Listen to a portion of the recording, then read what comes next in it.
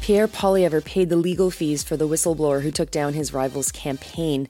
Trudeau has shuffled his cabinet with an eye to the next election. Canada to drop more than $3 billion to buy new aircraft for VIPs and the military. And India stops rice exports amid catastrophic weather that is damaging September's rice crops. Good morning. It's Wednesday, July 26th. I'm Nora, and here are your headlines.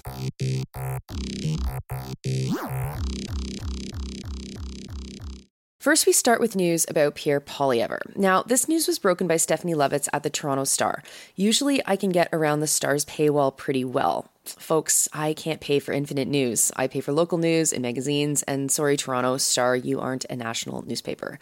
But this time, it took me a hell of a time to try and do this. They are making their paywall faster and harder to get past, and so I couldn't do it, and I lost my library card, so I couldn't even get it on Press Reader.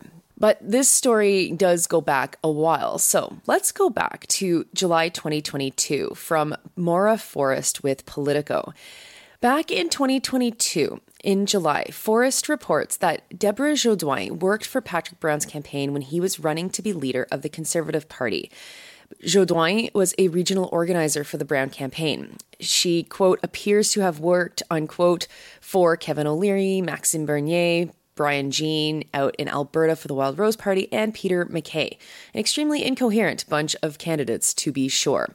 Jodoin was told that she could be employed by a company as a consultant and then have the company pay her to volunteer with the campaign. By June, she had asked the Brown campaign to pay her expenses, and then she said, quote, a corporation paid me for my expenses, not the Brown campaign, unquote. Brown's campaign said that Jodoin had asked for a job with the campaign, but Brown had assumed that her volunteer work for his campaign wasn't done on company time. Brown then offered to pay the company for her time. Fast forward to last Friday afternoon. While I cannot actually read the article, here's what we can read above the paywall. Quote, the whistleblower's allegation that Brown broke election law ultimately led him to being disqualified from the race last July. And this whistleblower's legal fees? Well, they seem to have been paid by the Pierre Poilievre leadership campaign. Now, it's perplexing to me that no other news outlet in Canada has seemingly reported on this yet. And yes, I searched on both Bing and Google in case Google is blocking out Canadian news results. Doesn't that seem like kind of a big story that the current leader of the Conservative Party paid for the legal fees of someone who knocked out an important rival to him? How would have the results changed had Brown stayed in the leadership race? And why is no one else reporting on this? Why is it just the Toronto Star? And why, Toronto Star, do you lock news like this behind paywalls to make sure that average people can't read them, especially on national news? Anyway, I'll let you know if I see anything new on this, but it does seem to be the case that the Poilievre campaign gambled on nobody caring, and here we are a year later, no one seems to care. By the way, recent polls, as early as this morning, show that the Conservatives are out ahead of the Liberals in Ontario and neck and neck in Atlantic Canada. Next, let's talk about the federal Liberals and a cabinet shuffle. Pretty big cabinet shuffle. I'm going to give you this information now, though the shuffle is happening at 9 o'clock Eastern time. So if you want to see the names of people who have been promoted to cabinet for the first time, you can go check that out. CTV News' Rachel Aiello at 9 p.m. was reporting this. Here's what we knew as of last night. David Lametti, Minister of Justice, is out. He had taken over after Jody Wilson-Raybould, you might remember, left over disagreements with the PMO after various legal changes. So too out is Mona Fortier from the Treasury Board. Her big thing this past year was public sector bargaining and the largest strike in a generation in the public sector. Marco Mendicino, he's out as well, and he's been criticized how he's managed the transfer of serial killer Paul Bernardo. Omar Alghabra, a guy who was first elected in 2006 but waited a very long time for his first cabinet seat, he's out too. Alghabra's not seeking re-election. Joyce Murray, Helena Jasek, and Carolyn Bennett are all out as well, and are all not running again. You see, this cabinet shuffle is setting the stage for the next federal election. It's likely happening in 2025 unless the NDP discovers some courage by the side of the road by accident, thinking that it's an empty pop can that they can get 5 cents for. Not running again? You're not useful. Therefore, you're out of cabinet. So, who isn't leaving? Well, Chrystia Freeland, of course, who is probably running far more of the show behind the scenes than anyone else within cabinet.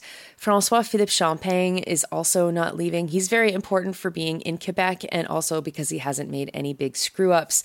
Mélanie Joly in Foreign Affairs is not leaving, and neither is Steven Guilbeault, former environmental activist and now Liberal climate flack. Do you hear how many of those are Quebecers? Champagne, Joly, Guilbeault. It'll be interesting to see. Jean-Yves Duclos, I imagine, is not leaving either, but who knows if he'll stay as Minister of Health, and will someone like Joël Lightbound be promoted to the cabinet? Probably not, but a lot of people talk about Joël Lightbound as being a rising star in the political world of the Liberals. Federal Liberals, provincial Liberals? That's the question that a lot of people are asking. And there are some head scratchers here. One is Anita Anand, who's being moved out of defense. The rumors are that Bill Blair is moving in. Yes, Bill Blair of the cracking heads during the G20 and of racist policing in Toronto fame. A reasonable pick, to be sure. Though I bet Anand is being moved around to prime her to eventually become Minister of Finance, as she has so far handled being Minister of Defense and Minister of Procurement very well. Reaction from Jagmeet Singh, who didn't put anything in his agreement to prop up the government to have NDP members in the government's cabinet, which would have been reasonable to ask for the near unconditional support of his party for the Liberals to hold government. He said this, quote, "A shuffle to me is not going to undo the fact that this government has held 7 years to respond to serious crises." Singh said, citing climate change, housing, and inflation. So whether the government shuffles or not, it will not change the fact that they have had 7 years to respond to these challenges. And what I hope to see is that Justin Trudeau starts taking these challenges seriously and starts responding with the urgency required, unquote. Jagmeet Singh, man, dude, you are literally propping him up to not do things, to not be urgent, to not change things. Gosh, I wouldn't want to have to keep walking the line that he keeps trying to walk, but it is completely incoherent. And I thought I'd add that from this CTV article because it made me laugh. This piece ends with meaningless fluff from a Liberal strategist who says this, quote, "So they mean business right away. They'll be working all summer to get their portfolios under their belts, thinking up the fresh new approaches to take to Canadians. Come election time, I think they'll be ready to go," unquote. Because it is in political journalism in Canada if you can't finish an article with a heaping pile of uncritical fluff. Next, of course, on the eve of a cabinet shuffle, what better time for Ottawa to tell the world that they plan to buy new airplanes? The feds have signed a contract worth $3.6 billion to secure 5 new Airbuses. They will replace planes that have been in operation since 1992. The planes are used to transport the Prime Minister, the Governor General, and other VIPs, and the Air Force uses them to refuel planes in the air and other transportation needs. The fleet is currently set to age out by 2027. The new fleet will have 9 planes, 5 of which are used. The used planes were bought by a company from Kuwait, reports Sarah Ritchie from the Canadian Press, though it doesn't mention what company. The fleet will be housed at bases in the east, the west, and the north, but the Department of Defense hasn't said where exactly yet. Military journalist and fleet watcher Stephen Watkins has said on Twitter that it's bizarre that journalists have not been mentioning that one of the current fleet, CC-150 15001, had an accident in October 2019 and was out of commission for 18 months. The accident occurred in a hangar and damaged the nose of the plane. And finally, to India. Last week, we talked tomatoes. This week, let's talk about rice. India has banned the export of non-basmati rice due to fears that there will be a shortage due to crop issues. They're mainly worried about the upcoming monsoon season being erratic and damaging the next paddy crop. Heavy rains already in Punjab and Haryana have caused severe damage to paddy crops. India exports 40% of the global rice trade and sends its rice to 140 countries, reports Voice of America. Rice prices have risen by 11.5% in the past year and 3% in the past month alone. India has gone from exporting 22.5 million tons of rice to the world to 10 million tons. Last year, they banned wheat exports, and that ban is still in place. The rice ban excludes one type of rice that is mostly exported to Bangladesh and some African countries so that India can build more of its influence in both of these areas, reports VOA.